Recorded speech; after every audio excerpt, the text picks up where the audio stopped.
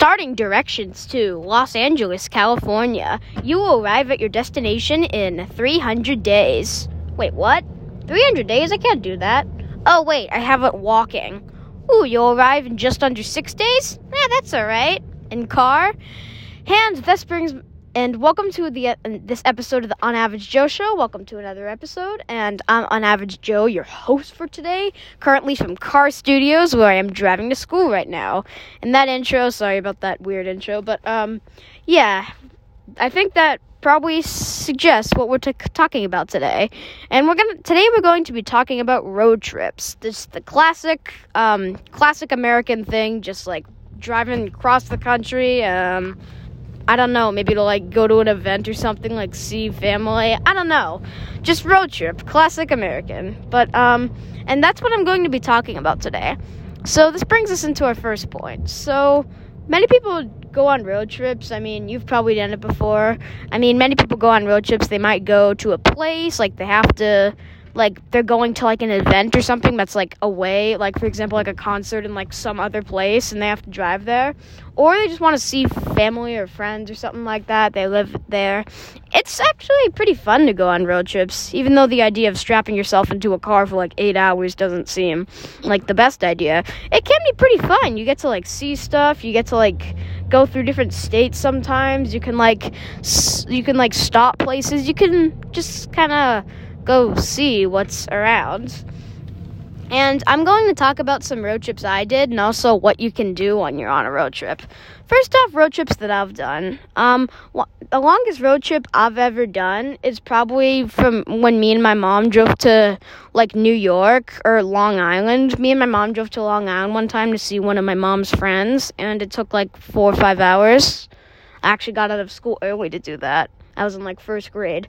But anyway, and yeah, the longest one I've ever heard someone go on is someone I know drove to Georgia, and my dad drove to Florida sometimes. But anyway, yeah, that's the longest road trip I've ever done. One time during COVID in like 2020, we were like, let's get the heck out of this house. And so my mom and we're like, yeah. And my parents, I don't know if they went to Mystic for their honeymoon. I think that's what they said. But like, we decided to like drive to Mystic, Connecticut for some reason.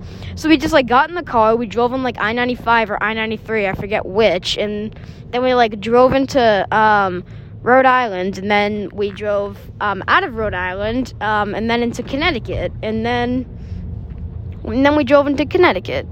And yeah, that was basically what we did. And then we just spent some time there. We like looked around the town. We went to a few shops. We looked at like a bridge, something. Yeah, it was just pretty fun when we did that. It was like a pretty nice way to spend a day. And it was in like 2020 and like the early COVID days, I think. And yeah, also things to do on a road trip. As I said earlier, some people like the idea to you of being strapped into a car for 8 hours. That might be something you really want to do, or something out of your nightmares. But like, I don't know. But even if you don't like the idea of sitting in a car for like 8 hours, it can be pretty fun. Like, you can bring like some tablets or like a phone or something. You can like talk to people. You can like do stuff on your phone. I don't know. Or you can like look around stuff and see like what's there. That could be interesting. Like, if you're going through major cities, you could like stop somewhere and see some stuff. That would be interesting. And that's some stuff you can do. But I feel like the reason why a lot of people do road trips is because, like, well, a lot of people can afford cars, and, like, some people, they can't afford to, like, fly across the country, so they just drive. And also, or they just don't want to fly because driving's more interesting. So people just drive, like, to places, and that's what everyone did. Everyone did that in, like, the 60s and stuff. Everyone drove, and people still do to this day. And you can also look outside and play some games if you're on a road trip, but that's about it. Question of the day: what's the longest road trip you've ever done, and what's the most interesting road trip you've ever done? And I think this concludes this episode of the On Average Joe Show. See you in the next one. Goodbye.